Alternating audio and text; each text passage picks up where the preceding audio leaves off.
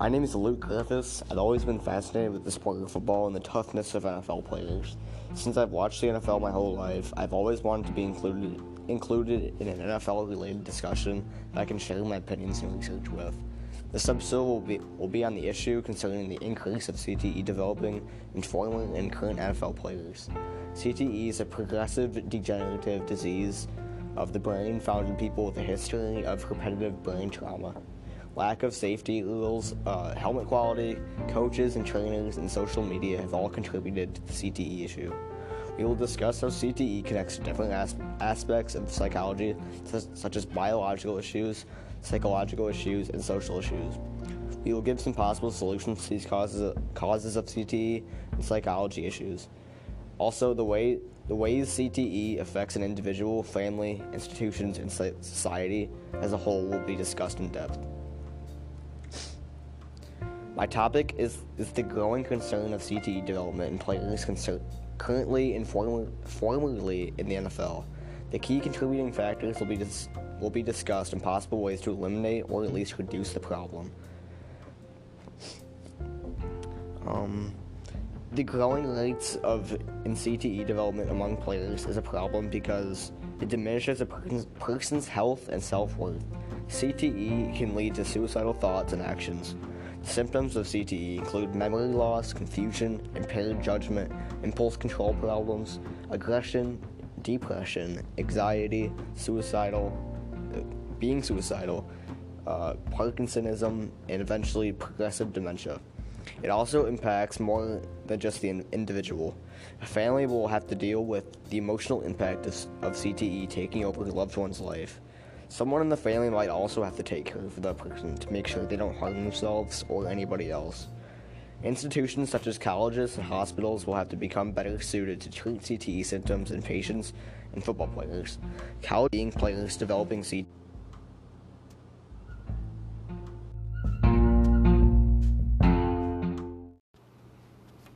Colleges are already seeing players developing CTE, which could lead to a decline in new players taking up football as a profession.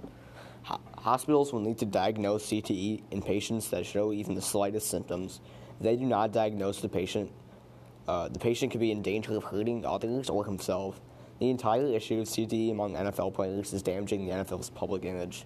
The cost of a patient's treatment for a traumatic injury are estimated to be $85,000 to $2 million. Even though athletes are viewed as filthy rich, the majority of football players don't make it far into their NFL career before an injury derails them. This means that they would be out of the NFL before eligible to sign a large contract. If athletes can't even afford brain treatment, how could a middle-class worker afford it? Overall, CTE treatment is far too expensive and will continue to be an issue for athletes, the NFL, and healthcare institutions. Lack of safety played a major role in causing CTE. These head injuries connect to biological concepts because CTE damages different areas of the brain, such as the hippocampus and the frontal lobe. All of these brain parts contribute to learning, emotion, behavior, and memory. This would explain the violence that former NFL players with CTE inflict upon themselves or others. It also can explain why some athletes continue to keep playing after suffering concussion because they do not realize what they are doing to themselves, so they stay into the game. CTE connects to psychological concepts because athletes experience self-esteem decline, pressure from fans, coaches, and reinforcement. Research shows that people with CTE may be at risk of suicide. Due to repeated hits to the head, people that develop CTE typically have rapid mood swings that may make them violent towards others or violent towards themselves. Former NFL players have already committed suicide because of intense ongoing CTE symptoms. CTE diminishes a person's self-esteem or self-worth. Because athletes are paid millions of dollars, coaches, owners, and fans put a lot of expectations on them. This also adds pressure to the players to perform whenever they can. If a player gets a concussion in the NFL, they sometimes feel they have to come back into the game so they don't come up short of expectations. Most of the time, athletes put too much pressure on themselves and end up either re-injuring themselves or worsening an injury. Coaches can also exert pressure on a player that can lead to them coming back into the game while having a severe brain injury. If a player consistently takes hits to the head throughout childhood, high school, college, and into the adult years, It does not seem like an important issue to keep taking these hits. If a person takes these hits on a regular basis, they will become accustomed to this violent lifestyle. Even though someone may get used to the violent lifestyle, it does not reduce the risk of CTE. A reward for making a big hit in the NFL is a short couple minutes of fame and a pat on the back from the coach. These head injuries connect to social concepts because athletes undergo conformity, norms, or unwritten rules and experience a variety of coaching styles. If a football player is being coached or taught to make big hits on players, they will most likely conform to the playing system of the coach. Especially if every player on the team is running full speed to make a violent hit, you might do the same thing to do what everyone else is doing. This can contribute to the issue of CTE because younger kids that are taught from a young age to always make violent hits, they may conform to that system, which may end up injuring their brain. A lot of times when a player breaks a social norm in the NFL, it leads to a massive brawl.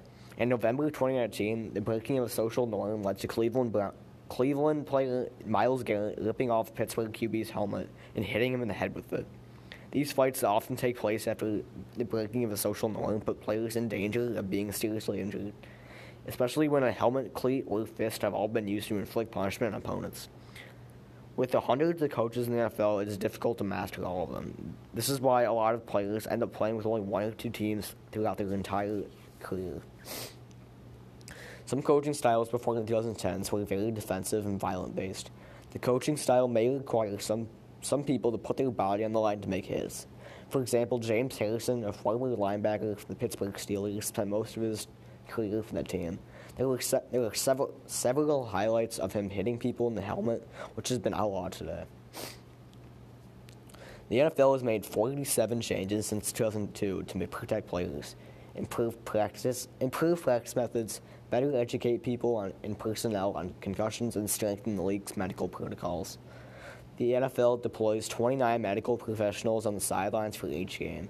Working with the NFL Players Association, the league enforces a concussion protocol for players that has been instrumental in immediately identifying and diagnosing concussions and other head-related injuries. The NFL needs to continue to develop new and improved safety rules that can reduce the number of CTE cases in former and current NFL players.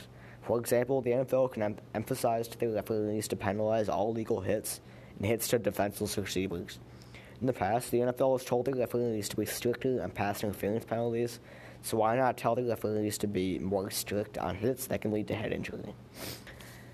The blue medical tent that was implemented in 2017 has gone a long way for NFL trainers, players, and doctors. It's an opportunity for us to have a better examination because it will ensure privacy for a short period of time so doctors can go ahead and make the appropriate diagnosis. Commissioner Goodell said this, by the way. The NFL's new Chief Medical Officer, Dr. Alan Sills, also briefed owners on the medical exam tents and other health and safety initiatives during their meeting. He says, "We believe that the sideline medical tent will improve care for our players by increasing privacy and providing the players and the physician with a distraction-free environment to conduct a variety of medical evaluations. Upgrading technology in the tents could help diagnose players with more than just concussions, but also bone and muscle injuries. Most coaches do not encourage hits anymore as the issue of CTE has reached a national level.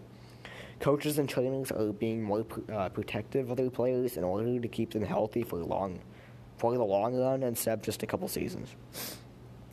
The method of protecting players adopted by the NFL is a direct result of them trying to reduce the number of CTE cases. Social media such as Twitter and Instagram continue to glorify dangerous hits and post them hundreds of times with several camera angles.